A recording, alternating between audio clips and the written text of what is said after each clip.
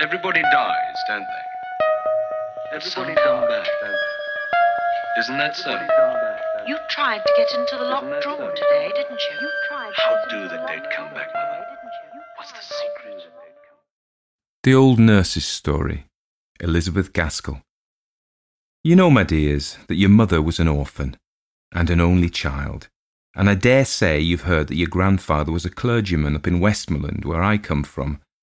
I was just a girl in the village school when one day your grandmother came in to ask the mistress if there was any scholar there who would do for a nursemaid. And mighty proud I was, I can tell you, when the mistress called me up and spoke to me being a good girl at my needle and a steady, honest girl, and one whose parents were very respectable, though they might be poor. I thought I should like nothing better than to serve the pretty young lady who was blushing as deep as I was as she spoke of the coming baby and what I should have to do with it. However, I see you don't care as much for this part of my story as for that which you think is to come, so I'll tell you at once. I was engaged and settled at the parsonage before Miss Rosamond, that was the baby who is now your mother, was born. To be sure, I had little enough to do with her when she came, for she was never out of her mother's arms, and slept by her all night long, and proud enough was I sometimes when Mrs. trusted her to me. There never was such a baby before or since, though you've all been fine enough in your turns, but for sweet winning ways you've none of you come up to your mother. She took after her mother, who was a real lady born, a Miss Furnivall, a granddaughter of Lord Furnivall's in Northumberland. I believe she had neither brother nor sister, and had been brought up in my lord's family till she had married your grandfather, who was just a curate, son to a shopkeeper in Carlisle, but a clever fine gentleman as ever was, and one who was a right down hard worker in his parish, which was very wide, and scattered all abroad over the Westmoreland fells. When your mother, little Miss Rosamond, was about 4 or 5 years old, both her parents died in a fortnight one after the other. Ah, that was a sad time. My pretty young mistress and me was looking for another baby, when my master came home from one of these long rides, wet and tired, and took the fever he died of, and then she never held up her head again, but just lived to see her dead baby and have it laid on her breast before she sighed away her life. My mistress had asked me, on her deathbed, never to leave Miss Rosamond, but if she had ever spoken a word, I would have gone with the little child to the end of the world. The next thing, and before we had well stilled our sobs, the executors and guardians came to settle the affairs. They were my poor young mistress's own cousin, Lord Furnivall, and Mr. Esthwaite, my master's brother, a shopkeeper in Manchester, not so well to do then as he was afterwards, and with a large family rising about him. Well, I don't know if it were their setting, or because of a letter my mistress wrote on her deathbed to her cousin, my lord, but somehow it was settled that Miss Rosamond and me were to go to Furnivall Manor House in Northumberland, and my lord spoke as if it had been her mother's wish that she should live with his family, and as if he had no objections, for that 1 or 2 more or less could make no difference in so grand a household. So, though that was not the way in which I should have wished the coming of my bright and pretty pet to have been looked at, who was like a sunbeam in any family, be it never so grand, I was well pleased that all the folks in the dale should stare and admire when they heard I was going to be young lady's maid at my Lord Furnivall's at Furnivall Manor. But I made a mistake in thinking we were to go and live where my lord did. It turned out that the family had left Furnivall Manor House 50 years or more. I could not hear that my poor young mistress had ever been there, though she had been brought up in the family, and I was sorry for that, for I should have liked Miss Rosamond's youth to have passed where her mother's had been. My lord's gentleman, from whom I asked so many questions as I durst, said that the manor house was at the foot of the Cumberland Fells, and a very grand place, that an old Miss Furnivall, a great aunt of my lord's, lived there with only a few servants, but that it was a very healthy place, and my lord had thought that it would suit Miss Rosamond very well for a few years, and that her being there might perhaps amuse his old aunt. I was bidden by my lord to have Miss Rosamond's things ready by a certain day. He was a stern, proud man, as they say all the Lords Furnivall were, and he never spoke a word more than was necessary. Folk did say he had loved my young mistress, but that, because she knew that his father would object, she would never listen to him, and married Mr. Esthwaite. But I don't know. He never married, at any rate. But he never took much notice of Miss Rosamond, which I thought he might have done if he had cared for her dead mother. He sent his gentleman with us to the manor house, telling him to join him at Newcastle that same evening, so that there was no great length of time for him to make us known to all the strangers before he too shook us off, and we were left, 2 lonely young things, I was not 18, in the great old manor house. It seems like yesterday that we drove there. We had left our own dear parsonage very early, and we had both cried as if our hearts would break, though we were travelling in my lord's carriage, which I thought so much of once. And now it was long past noon on a September day, and we stopped to change horses for the last time at a little smoky town, all full of colliers and miners. Miss Rosamond had fallen asleep, but Mr. Henry told me to waken her that she might see the park and the manor house as we drove up. I thought it rather a pity, but I did what he bade me for fear he should complain of me to my lord. We had left all signs of a town, or even a village, and were there inside the gates of a large wild park, not like the parks here in the south, but with rocks and the noise of running water and gnarled thorn trees and old oaks all white and peeled with age. The road went up about 2 miles, and then we saw a great and stately house, with many trees close round it, so close that in some places their branches dragged against the walls when the wind blew, and some hung broken down, for no one seemed to take much charge of the place, to lop the wood or to keep the moss-covered carriageway in order. Only in front of the house all was clear. The great oval drive was without a weed, and neither tree nor creeper was allowed to grow over the long many-windowed front, at both sides of which a wing projected, which were each the ends of other side fronts, for the house, although it was so desolate, was even grander than I expected. Behind it rose the fells, which seemed unenclosed and bare enough, and on the left hand of the house, as you stood facing it, was a little old-fashioned flower garden, as I found out afterwards. The door opened out upon it from the west front. It had been scooped out of the thick dark wood for some old Lady Furnival, but the branches of the great forest trees had grown and overshadowed it again, and there were very few flowers that would live there at that time.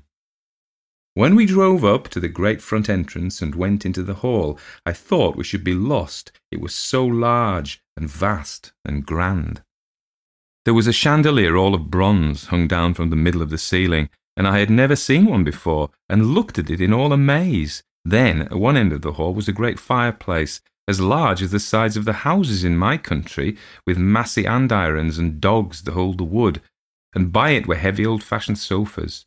At the opposite end of the hall, to the left as you went in, on the western side, was an organ built into the wall, and so large that it filled up the best part of that end. Beyond it, on the same side, was a door, and opposite, on each side of the fireplace, were also doors leading to the east front, but those I never went through as long as I stayed in the house, so I can't tell you what lay beyond. The afternoon was closing in, and the hall, which had no fire lighted in it, looked dark and gloomy, but we did not stay there a moment. The old servant who had opened the door for us bowed to Mr. Henry and took us in through the door at the farther side of the great organ, and led us through several smaller halls and passages into the west drawing-room, where he said that Miss Furnival was sitting. Poor little Miss Rosamond held very tight to me, as if she were scared and lost in that great place, and as for myself, I wasn't much better. The west drawing-room was very cheerful-looking, with a warm fire in it, and plenty of good, comfortable furniture about. Miss Furnival was an old lady, not far from 80, I should think, but I don't know. She was thin and tall, and had a face as full of fine wrinkles as they had been drawn all over it with a needle's point. Her eyes were very watchful to make up, I suppose, for her being so deaf as to be obliged to use a trumpet. Sitting with her, working at the great same piece of tapestry, was Mrs. Stark, her maid and companion, and almost as old as she was. She had lived with Miss Furnival ever since they both were young, and now she seemed more like a friend than a servant. She looked so cold and grey and stony, as if she had never loved or cared for anyone, and I don't suppose she did care for anyone except her mistress, and owing to the great deafness of the latter, Mrs. Stark treated her very much as if she were a child. Mr. Henry gave some message from my lord, and then he bowed goodbye to us all, taking no notice of my sweet little Miss Rosamond's outstretched hands, and left us standing there, being looked at by the two old ladies through their spectacles. I was right glad when they rang for the old footman who had shown us in at first and told him to take us to our rooms. So we went out of that great drawing-room and into another sitting-room, and out of that and then up a great flight of stairs and along a broad gallery, which was something like a library, having books all down one side and windows and writing tables all down the other, till we came to our rooms, which I was not sorry to hear were just over the kitchens, for I began to think I should be lost in that wilderness of a house. There was an old nursery that had been used for all the little lords and ladies long ago, and a pleasant fire burning in the grate, and the kettle boiling on the hob, and tea things spread out on the table. and out of that room was the night nursery with the little crib for Miss Rosamond close to my bed, and old James called up Dorothy, his wife, to bid us welcome. And both he and she were so hospitable and kind that by the by Miss Rosamond and me felt quite at home, and by the time tea was over she was sitting on Dorothy's knee and chattering away as fast as her little tongue could go. I soon found out that Dorothy was from Westmoreland, and that bound her and me together, as it were, and I would never wish to meet with kinder people than were old James and his wife. James had lived pretty nearly all his life in my lord's family, and thought there was no one so grand as they. He even looked down a little on his wife, because, till he'd married her, she had never lived in any but a farmer's household. But he was very fond of her, as well he might be. They had one servant under them to do all the rough work. Agnes they called her, and she and me and James and Dorothy, with Miss Furnivall and Mrs. Stark, made up the family, always remembering my sweet little Miss Rosamond. I used to wonder what they'd done before she came, they thought so much of her now. Kitchen and drawing room, it was all the same. The hard, sad Miss Furnivall and the cold Mrs. Stark looked pleased when she came fluttering in like a bird, playing and pranking hither and thither, with a continual murmur and a pretty prattle of gladness. I'm sure they were sorry many a time when she flitted away into the kitchen, though they were too proud to ask her to stay with them, and were a little surprised at her taste, though, to be sure, as Mrs. Stark said, it wasn't to be wondered at, remembering what stock her father had come of. The great old rambling house was a famous place for little Miss Rosamond. She made expeditions all over it with me at her heels, all except the east wing, which was never opened, and whither we never thought of going. But in the western and northern parts was many a pleasant room, full of things that were curiosities to us, though they might not have been to people who had seen more. The windows were darkened by the sweeping boughs of the trees and ivy which had overgrown them, but in the green gloom we could manage to see old china jars and carved ivory boxes and great heavy books, and above all, the old pictures. Once I remember my darling would have Dorothy go with us to tell us who they all were, for they were all portraits of some of my lord's family, though Dorothy couldn't tell us the names of everyone. We had gone through most of the rooms when we came to the old state drawing room over the hall, and there was a picture of Miss Furnivall, or, as she was called in those days, Miss Grace, for she was the younger sister. Such a beauty she must have been, but with such a set, proud look, and such scorn looking out of her handsome eyes, with her eyebrows just a little raised, as if she wondered how anyone could have the impertinence to look at her, and her lip curled at us as we stood there gazing. She had a dress on, the like of which I'd never seen before, but it was all the fashion when she was young. A hat of some soft white stuff like a beaver pulled a little over her brows, and a beautiful plume of feathers sweeping round it on one side, and a gown of black satin was open in front to a quilted white stomacher. Well, to be sure, said I, when I'd gazed my fill. Flesh is grass, they do say, but who would have thought Miss Furnivall had been such an out-and-out beauty to see her now? Yes, said Dorothy, folks change, sadly. But if what my master's father used to say was true, Miss Furnivall, the elder sister, was handsomer than Miss Grace. Her picture's somewhere, but I'll show it to you. You must never let on, even to James, that you've seen it. Can the little lady hold the tongue, think you? Asked she. I wasn't so sure, for she was such a little sweet, bold, open-spoken child, so I set her to hide herself, and then I helped Dorothy to turn a great picture that leaned with its face towards the wall, and wasn't hung up as the others were. To be sure, it beat Miss Grace for beauty, and I think for scornful pride too, though in that manner it might be hard to choose. I could have looked at it an hour, but Dorothy seemed half frightened at having shown it to me, and hurried it back again and bade me run and find Miss Rosamond, for that there were some ugly places about the house where she should like ill for the child to go. I was a brave, high-spirited girl and thought little of what the old woman said, for I liked hide-and-seek as well as any child in the parish, so off I ran to find my little one. As winter drew on and the days grew shorter, I was sometimes almost certain that I heard a noise as if someone was playing on the great organ in the hall. I didn't hear it every evening, but certainly I did hear it very often, usually when I was sitting with Miss Rosamond after I'd put her to bed and was keeping quite still and silent in the bedroom. Then I used to hear it booming and swelling away in the distance. The first night, when I went down to my supper, I asked Dorothy who had been playing music, and James said, very shortly, that I was a gowk to take the wind soughing among the trees for music. But I saw Dorothy look at him very fearfully, and Bessie, the kitchen maid, said something beneath her breath, and went quite white. I saw they didn't like my question, so I held my peace until I was with Dorothy alone, when I knew I could get a great deal out of her. So the next day I watched my time, and I coaxed and asked her who it was that played the organ, for I knew it was the organ and not the wind well enough. For all that, I kept silence before James. But Dorothy had had her lesson, I'll warrant, and never a word could I get from her. So then I tried Bessie, though I always held my head rather above her, as I was even to James and Dorothy, and she was little better than their servant. So she said I must never, never tell. And if I ever told, I was never to say she had told me.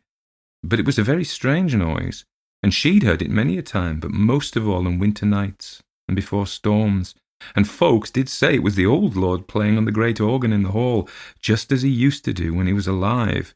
But who the old lord was, or why he played, and why he played on stormy winter evenings in particular, she either couldn't or wouldn't tell me. Well, I told you I had a brave heart, and I thought it was rather pleasant to have that grand music rolling about the house, let who would be the player, for now it rose above the great gusts of wind and wailed and triumphed, just like a living creature. And then it fell to a softness most complete, only it was always music and tunes, so it was nonsense to call it the wind.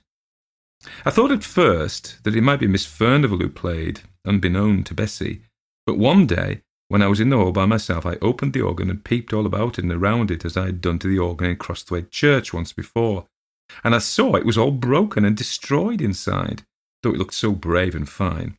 And then, though it was noonday, my flesh began to creep a little, and I shut it up and I ran away pretty quickly to my own bright nursery, and I didn't like hearing the music for some time after that, any more than James and Dorothy did.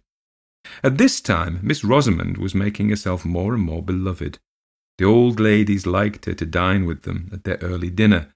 James stood behind Miss Furnivall's chair, and I behind Miss Rosamond's, all in state, and after dinner they would play about in a corner of the great drawing-room as still as any mouse, while Miss Furnivall slept, and I had my dinner in the kitchen. But she was glad enough to come to me in the nursery afterwards, for, as she said, Miss Furnivall was so sad, and Mrs. Stark so dull. But she and I were merry enough, and by I got not to care for that weird rolling music, which did no one no harm, if we didn't know where it came from. That winter was very cold. In the middle of October the frost began, and lasted many, many weeks. I remember one day at dinner Miss Furnivall lifted up her sad, heavy eyes and said to Mrs. Stark, "I am afraid we shall have a terrible winter," in a strange kind of meaning way, but Mrs. Stark pretended not to hear and talked very loud of something else. My little lady and I didn't care for the frost, not we. As long as it was dry, we climbed up the steep brows behind the house and went up on the fells, which were bleak and bare enough. And there we ran races in the fresh, sharp air, and once we came down by a new path that took us past 2 gnarled holly trees, which grew about halfway down the east side of the house. But the days grew shorter and shorter, and the old lord, if it was he, played away more and more stormily and sadly on the great organ. One Sunday afternoon, it must have been towards the end of November, I asked Dorothy to take charge of little Missy when she came out of the drawing-room after Miss Furnivall had had her nap, for it was too cold to take her with me to church, and yet I wanted to go. And Dorothy was glad to promise, and was so fond of the child that all seemed well. And Bessie and I set off very briskly, though the sky hung heavy and black over the white earth, as if the night had never fully gone away, and the air, though still, was very biting and keen. "We shall have a fall of snow," said Bessie to me, and sure enough, even while we were in the church, it came down thick, in great large flakes, so thick it almost darkened the windows. It had stopped snowing before we came out, but it lay soft, thick, and deep beneath our feet as we tramped home. Before we got to the hall, the moon rose, and I think it was lighter then, what with the moon and what with the white dazzling snow, than it had been when we went to church between 2 and 3 o'clock. I haven't told you that Miss Furnivall and Mrs. Stark never went to church. They used to read the prayers together. In their quiet, gloomy way, they seemed to feel the Sunday very long without their tapestry work to be busy at. So when I went to Dorothy in the kitchen to fetch Miss Rosamond and take her upstairs with me, I didn't much wonder when the old woman told me that the ladies had kept the child with them, and that she had never come down to the kitchen, as I had bidden her, when she was tired of behaving pretty in the drawing-room. So I took off my things and went to find her and bring her to the supper in the nursery. But when I went into the best drawing-room, there sat the 2 old ladies, very still and quiet, dropping out a word now and again, but looking as if nothing so bright and merry as Miss Rosamond had ever been near them. Still, I thought she might be hiding from me. It was one of her pretty ways, and that she had persuaded them to look as if they knew nothing about her. So I went softly peeping under this sofa and behind that chair, making believe I was sadly frightened at not finding her. "What's the matter, Hester?" said Mrs. Stark sharply. I don't know if Miss Furnivall had seen me, for, as I told you, she was very deaf, and she sat quite still, idly staring into the fire with her hopeless face. "I'm only looking for my little Rosy-Posy," replied I, still thinking the child was here and near me, though I couldn't see her. "Miss Rosamond is not here," said Mrs. Stark. "She went away more than an hour ago to find Dorothy," and she too turned and went on looking into the fire. My heart sank at this, and I began to wish I had never left my darling. I went back to Dorothy and told her. James had gone out for the day, but she and me and Bessie took lights and went up into the nursery first, and then we roamed over the great large house, calling and entreating Miss Rosamond to come out of her hiding place and not to frighten us to death in that way. But there was no answer, no sound. "Oh," said I at last, "can she have got into the east wing and hidden there?" But Dorothy said it wasn't possible, but that she herself had never been in there, and that the doors were always locked, and my Lord Steward had the keys, she believed at any rate. Neither she nor James had ever seen them, so I said I would go back and see if, after all, she wasn't hidden in the drawing-room, unknown to the old ladies, and if I found her there, I said, I would whip her well for the fright she had given me, but I never meant to do it. Well, I went back to the west drawing-room, and I told Mrs. Stark we couldn't find her anywhere, and asked for leave to look all about the furniture there, for I thought now she might have fallen asleep in some warm hidden corner. But no, we looked. Miss Furnivall got up and looked, trembling all over, and she was nowhere there, and we set off again, everyone in the house, and looked in all the places we'd searched before, but we couldn't find her. Miss Furnivall shivered and shook so much that Mrs. Stark took her back into the warm drawing-room, but not before they had made me promise to bring her to them when she was found. Well a day, I began to think she never would be found, and it bethought me to look into the great front court all covered with snow. I was upstairs when I looked out, but it was such clear moonlight I could see quite plain 2 little footprints, which might be traced from the hall door and round the corner to the east wing. I don't know how I got down, but I tugged open the great stiff hall door, and throwing the skirt of my gown over my head for a cloak, I ran out. I turned the east corner, and there a black shadow fell on the snow. But when I came again into the moonlight, there were the little footprints going up to the fells. It was bitter cold, so cold that the air almost took the skin off my face as I ran, but I ran on, crying to think how my poor little darling must be perished and frightened. I was within sight of the holly trees when I saw a shepherd coming down the hill, bearing something in his arms wrapped in his maud. He shouted to me and asked me if I'd lost a bairn, and when I couldn't speak for crying, he bore her to me, and I saw my wee bairnie lying still and white and stiff in his arms, as if she had been dead. He told me he had been up on the fells to gather in the sheep before the deep cold of night came on, and that under the holly trees, black marks on the hillside where no other bush was for miles around, he had found my little lady, my lamb, my queen, my darling, stiff and cold in the terrible sleep which is frost-begotten. Oh, the joy and tears of having her in my arms once again, for I wouldn't let him carry her, but took her, maud and all, into my own arms, and held her near my own warm neck and heart, and felt the life stealing slowly back again into her little gentle limbs. But she was still insensible when we reached the hall, and had no breath for speech. We went in by the kitchen door. "Bring the warming pan," said I, and I carried her upstairs, and began undressing her by the nursery fire, which Bessie had kept up. I called her my little lammie, all the sweet and playful names I could think of, even while my eyes were blinded by my tears, and at length she opened her large blue eyes. Then I put her into her warm bed and sent Dorothy down to tell Miss Furnivall that all was well, and I made up my mind to sit by my darling's bedside the livelong night. She fell away into a soft sleep as soon as her pretty head had touched the pillow, and I watched by her till morning light, when she wakened up bright and clear, or so I thought at first, and my dears, so I think now.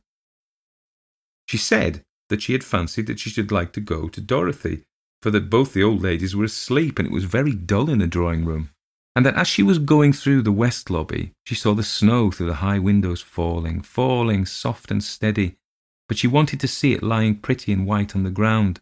So she made her way into the great hall, and then, going to the window, she saw it bright and soft upon the drive. But while she stood there, she saw a little girl, not so old as she was, but so pretty, said my darling, and this little girl beckoned to me to come out. And oh, she was so pretty and so sweet, I couldn't choose but go.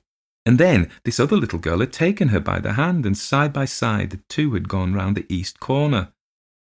Now, you're a naughty little girl in telling stories, said I. What would your good mamma that is in heaven and never told a story in her life say to her little Rosamond if she heard her? And I dare say she does, telling stories. Indeed, Hester, sobbed out my child, I'm telling you true, indeed I am. Don't tell me, said I very sternly.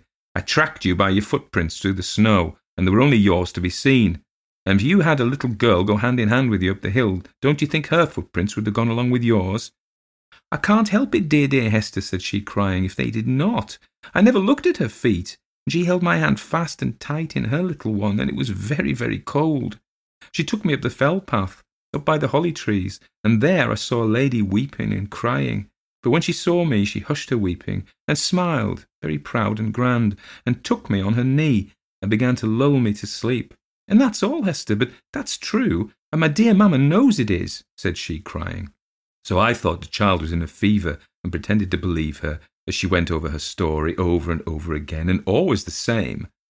At last Dorothy knocked at the door with Miss Rosamond's breakfast, and she told me the old ladies were down in the eating parlour, and that they wanted to speak to me.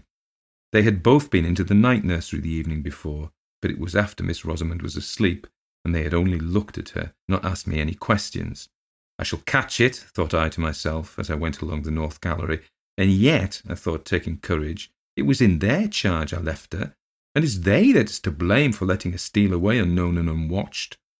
So I went in boldly and told my story. I told it all to Miss Furnivall, shouting it close to her ear.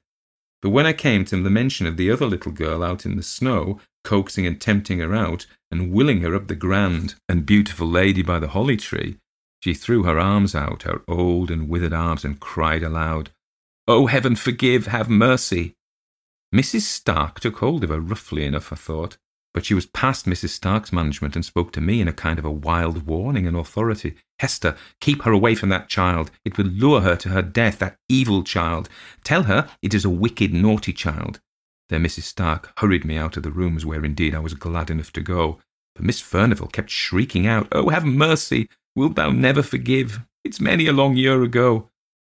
I was very uneasy in my mind after that. I durst never leave Miss Rosamond night or day for fear lest she might slip off again after some fancy or other, and all the more because I thought I could make out that Miss Furnivall was crazy from the odd ways about her, and I was afraid lest something of the same kind, which might be in the family, you know, hung over my darling. And the great frost never ceased all this time, and whenever it was a more stormy night than usual, between the gusts and through the wind, we heard the old Lord playing on the great organ. But, old Lord or not, wherever Miss Rosamond went, there I followed, for my love for her, pretty helpless orphan, was stronger than my fear for the grand and terrible sound. Besides, it rested with me to keep her cheerful and merry as beseemed her age. So we played together, and wandered together here and there and everywhere, and I never dared to lose sight of her again in that large and rambling house. And so it happened that one afternoon, not long after Christmas Day, we were playing together on the billiard table in the great hall. Not that we knew the right way of playing, but she liked to roll the smooth ivory balls with her pretty hands, and I liked to do whatever she did. And by, without our noticing it, it grew dusk indoors, though it was still light in the open air, and I was thinking of taking her back into the nursery, when all of a sudden she cried out, "Look, Hester, look! There's my poor little girl out in the snow." I turned toward the long, narrow windows, and there, sure enough, I saw a little girl, less than my Miss Rosamond, dressed all unfit to be out of doors such a bitter night, crying and beating against the window panes as if she wanted to be let in. She seemed to sob and wail till Miss Rosamond could bear it no longer, and was flying to the door to open it, when, all of a sudden, and close upon me, the great organ pealed out so loud and thundering, it fairly made me tremble, and all the more when I remembered me that, even in the stillness of that dead cold weather, I had heard no sound of little battering hands upon the window glass, although the phantom child had seemed to put forth all its force, and although I had seen it wail and cry, no faintest touch of sound had fallen upon my ears. Whether I remembered all this at the very moment, I don't know. The great organ sound had so stunned me into terror, but this I know. I caught up Miss Rosamond before she got the hall door opened and clutched her and carried her away, kicking and screaming, into the large bright kitchen, where Dorothy and Agnes were busy with their mince pies. "What's the matter with my sweet one?" cried Dorothy, as I bore in Miss Rosamond, who was sobbing as if her heart would break. "She won't let me open the door for my little girl to come in, and she'll die if she's out on the fells at night. Cruel, naughty Hester," she said, slapping me. But she might have struck harder, for I had seen a look of ghastly terror on Dorothy's face, which made my very blood run cold. "Shut the back door fast and bolt it well," she said to Agnes. She said no more. She gave me raisins and almonds to quiet Miss Rosamond, but she sobbed about the little girl in the snow and wouldn't touch any of the good things. I was thankful when she cried herself to sleep in bed. Then I stole down to the kitchen and told Dorothy I had made up my mind. I would carry my darling back to my father's house in Applethwaite, where, if we lived humbly, we lived at peace. I said I'd been frightened enough with the old lord's organ playing, but now that I'd seen for myself this little moaning child, all decked out as no child in the neighbourhood could be, beating and battering to get in, yet always without any sound or noise, with a dark wound on its right shoulder, and that Miss Rosamond had known it again for the phantom that had nearly lured her to her death, which Dorothy knew was true, I would stand it no longer. I saw Dorothy change colour once or twice.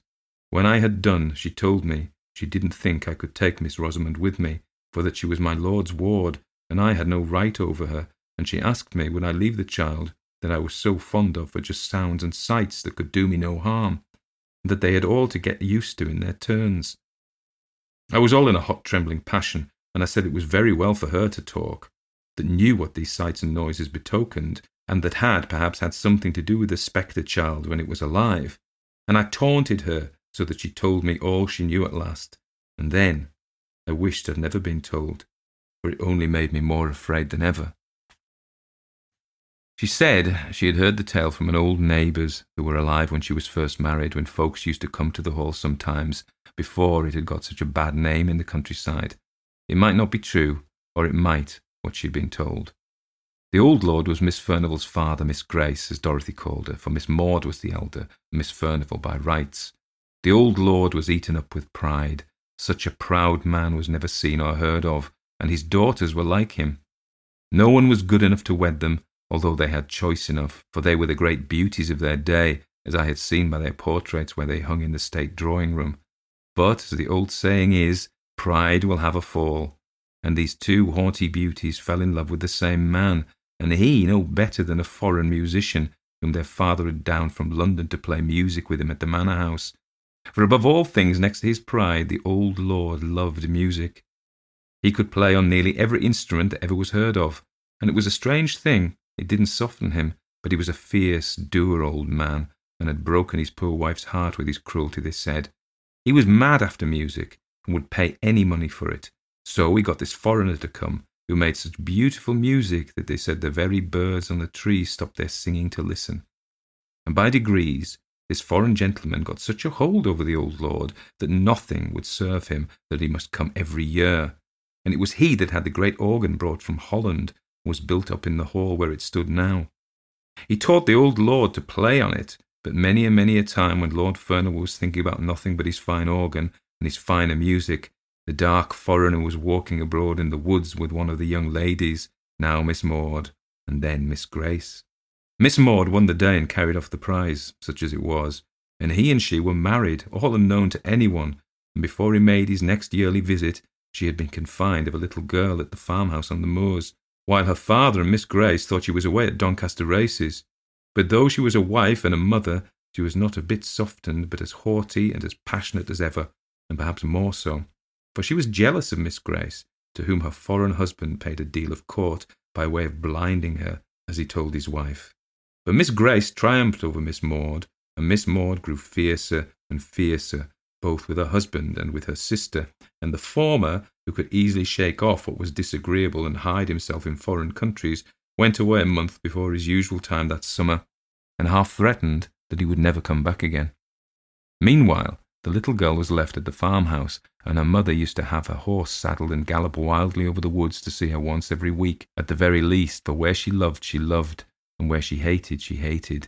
And the old lord went on playing on his organ, and the servants thought the sweet music he made had soothed down his awful temper, of which, Dorothy said, some terrible tales could be told.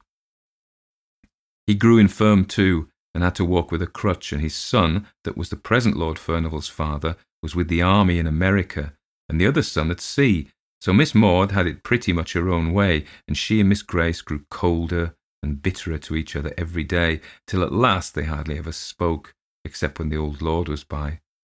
The foreign musician came again the next summer, but it was for the last time, for they led him such a life with their jealousy and their passions that he grew weary and went away, and never was heard of again. And Miss Maud, who had always meant to have her marriage acknowledged when her father should be dead, was left now a deserted wife, who nobody knew to have married, with a child that she dared not own, although she loved it to distraction, living with a father whom she feared and a sister whom she hated. When the next summer passed over and the dark foreigner never came, both Miss Maud and Miss Grace grew gloomy and sad, and had a haggard look about them, though they looked handsome as ever.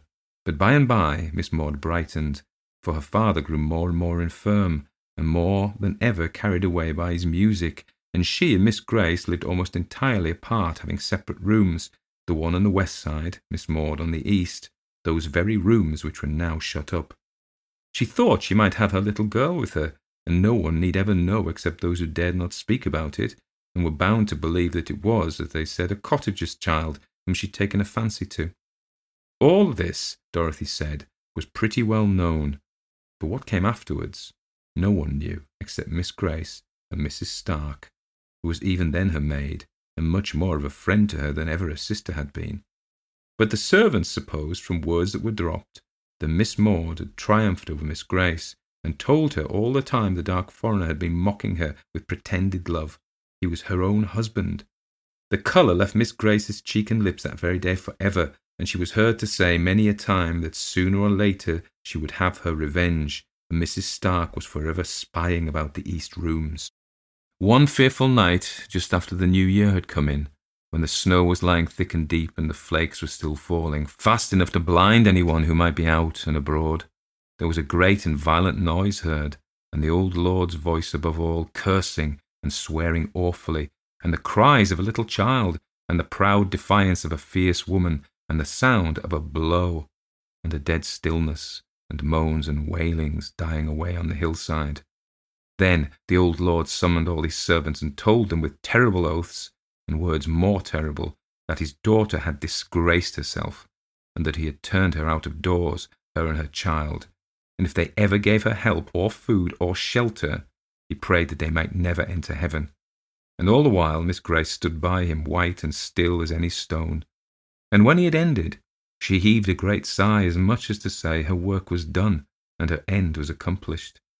But the old lord never touched his organ again, and died within the year, and no wonder, for on the morrow of that wild and fearful night, the shepherds coming down the fell-side found Miss Maud sitting, all crazy and smiling under the holly trees, nursing a dead child, with a terrible mark on its right shoulder. But that wasn't what killed it, said Dorothy. It was the frost and the cold. Every wild creature has its hole, and every beast its fold, while the child and its mother were turned out to wander on the fells.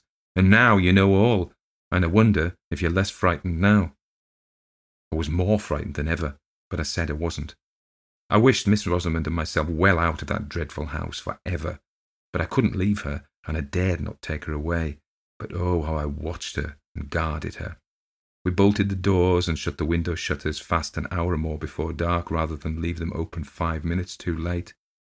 But my little lady still heard the weird child crying and mourning, and that all we could do or say would keep her from wanting to go to her and let her in from the cruel wind and snow.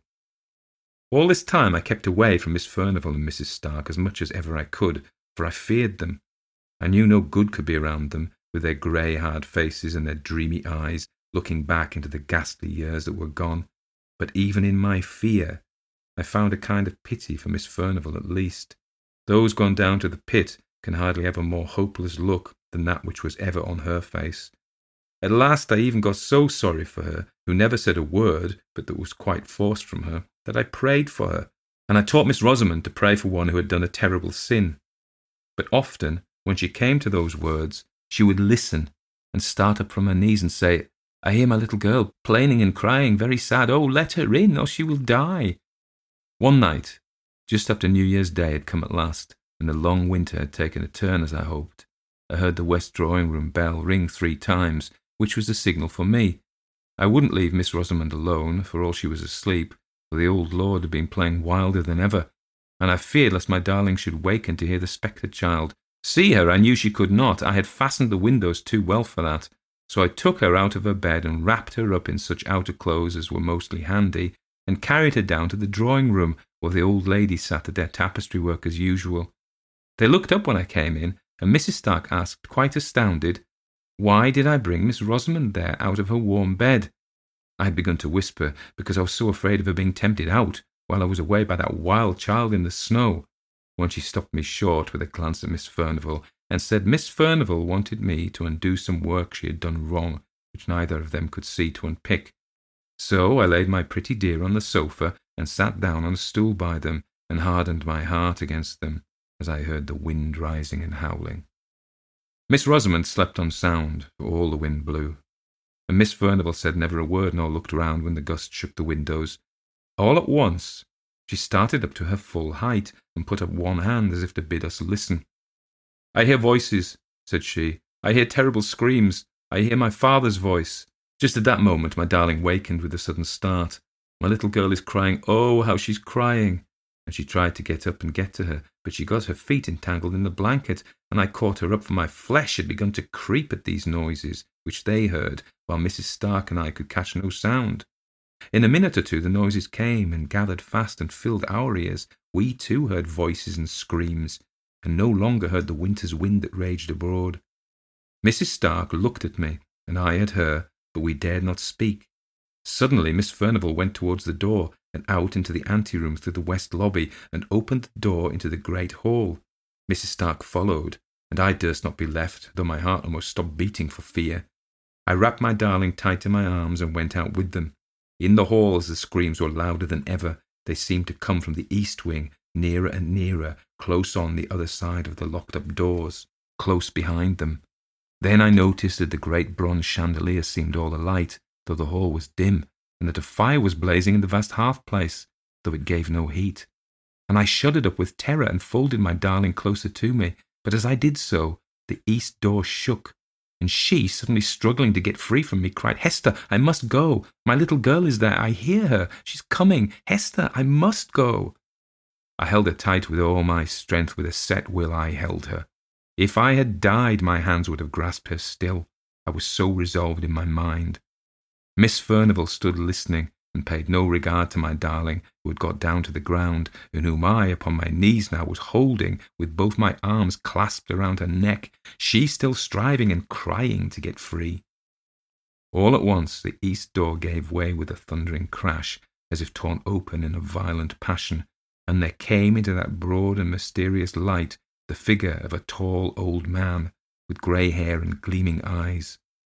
He drove before him with many a relentless gesture of abhorrence a stern and beautiful woman, and a little child clinging to her dress.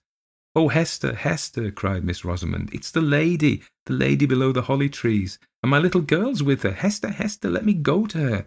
They're drawing me to them. I feel them, I must go." Again she was almost convulsed by her efforts to get away, but I held her tighter and tighter, till I feared I should do her a hurt, but rather than let her go towards those terrible phantoms. They passed along towards the great hall door, where the winds howled and ravened for their prey. But before they reached it, the lady turned, and I could see that she defied the old man with a fierce and proud defiance. But then she quailed, and then she threw up her arms wildly and piteously to save her child, her little child, from a blow from his uplifted crutch. And Miss Rosamond was torn as by a power stronger than mine, and writhed in my arms and sobbed, for by this time the poor darling was growing faint. "They want me to go with them on the fells. They're drawing me to them. Oh, my little girl! I would come, but cruel, wicked Hester holds me very tight." But when she saw the uplifted crutch, she swooned away, and I thanked God for that.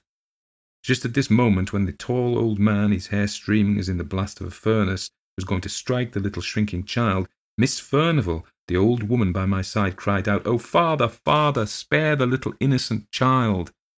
But just then we all saw, another phantom shape itself, and grow clear out of the blue and misty light that filled the hall. We had not seen her till now, for it was another lady who stood by the old man, with a look of relentless hate and triumphant scorn.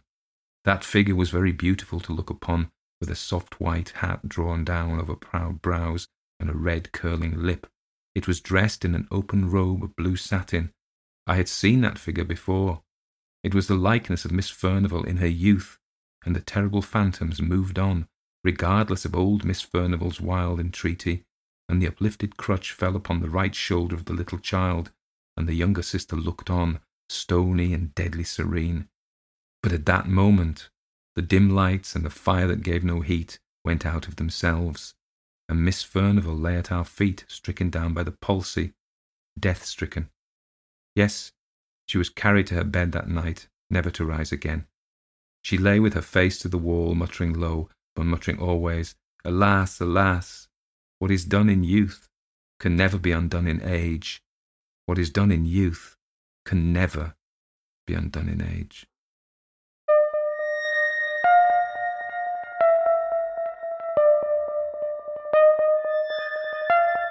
Everybody dies, don't they? Everybody come back, don't they? Isn't that so? You tried to get into the locked room today, didn't you? How do the dead come back, Mother? What's the secret? Elizabeth Gaskell wrote The Nurse's Tale as one of her most famous ghost stories, and it was published in 1852. Elizabeth herself was born in 1810 in London and died aged only 55 in 1865 in Hampshire.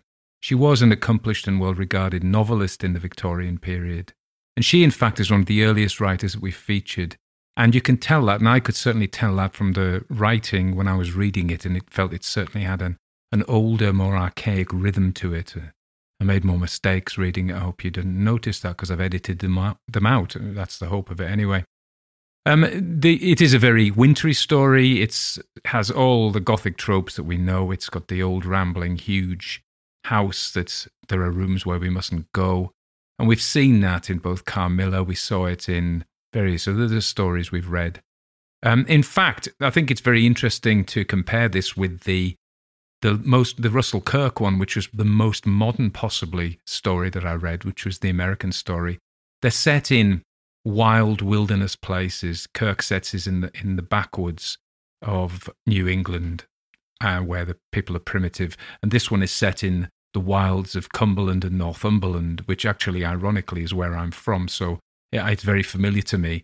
And I guess when we look at the Gothic story, whereby we have Bram Stoker setting his in remote Transylvania, and Carmilla that we saw set in remote Styria, and then we have, and Lovecraft does this as well, these backwoods primitive people in rural areas. And this one's my rural area, and it isn't at all. It's very familiar to me, so it doesn't feel remote and weird, but I thought that was interesting. And I wasn't really necessarily trying to do it in a very broad dialect, but I was trying to make it a little bit authentic, and my worry was that, in fact, I ended up with a Sean Bean type Game of Thrones stock Northern English accent, which maybe I've got, who knows. I liked the story. I liked it. It drove towards its end. I didn't feel there was anything that was surplus. She spent a lot of time, like many of these Gothic stories, on describing the scene of the old house and the remote wild countryside. And then we have the weather. So we have all of those things isolating the poor old nurse. And of course, it's set years ago. And that little device of making it in the past distances itself from the everyday reality. A little aside to this is one of the games I was really used to play was called Call of Cthulhu, which is a role-playing game. And my favourite period was the 1920s, which is familiar enough to be modern, but distant enough to be anything could happen. And I think that's what she's doing here. I intend to do more Christmas ghost stories as we come up to Christmas period. And this isn't technically a Christmas story, but it's very much part of that Victorian tradition that I would like to rekindle of sitting round the fire at Christmas by candlelight, obviously, with the tree there in the corner, the roaring fire, getting a little bit spooked by very, relatively gentle stories that have a lot of atmosphere and character. That's what it's all about. So what I'm up to at the moment, we're still doing our tour of winter ghost stories. We're appearing at different venues around the place. Me and Jonathan. Jonathan is the Heartwood Institute, and he does the music, which I'm using at the moment. And there's a link to him in the show notes. So if you really like it, you can listen to some of his other stuff. Ben Brinicum, you find Ben on YouTube, actually. I'll put a link to him one of these days. He's our front man, really. He's an actor, and he's very good at working the crowd. And so that's great. We're having a great time doing that. I am editing my audiobook of the Cumbrian ghost stories, but this podcast's getting in the way of doing that. I'm just so busy. And I've got my Christmas ghost stories, a very small volume of 3 ghost stories in an audiobook, which is, I'm pleased to say, is selling really nicely, so that's good. I wonder whether this podcast is doing that, sending people to look for Tony Walker ghost stories. I don't know. Anyway, good times. In terms of support, I really value the shares and the likes and the comments. Let me know if you want me to read particular stories. It wouldn't be right if I didn't tell you that you do have a way to buy me. I've got a new link called this app called Coffee. You can just buy me a coffee, and there's no recurring commitment, because I think maybe the Patreon thing of a regular sign-up was putting people off, or maybe just people didn't want to buy me a coffee. Who knows? I drink too much coffee anyway. So, okay, that's it really. I'm going to do something else next week. How about that? I know what I'm going to do. As I said, I'm getting into the ghost stories. But once again, I just dissolve into a total ramble at the end of this. So I hope you're having a great time. Hope you liked the story as much as I did. I need to record another one for next week. But you stay well in these cold winter nights, unless you're in Australia, in which I hope you're enjoying the summer. Okay, bye.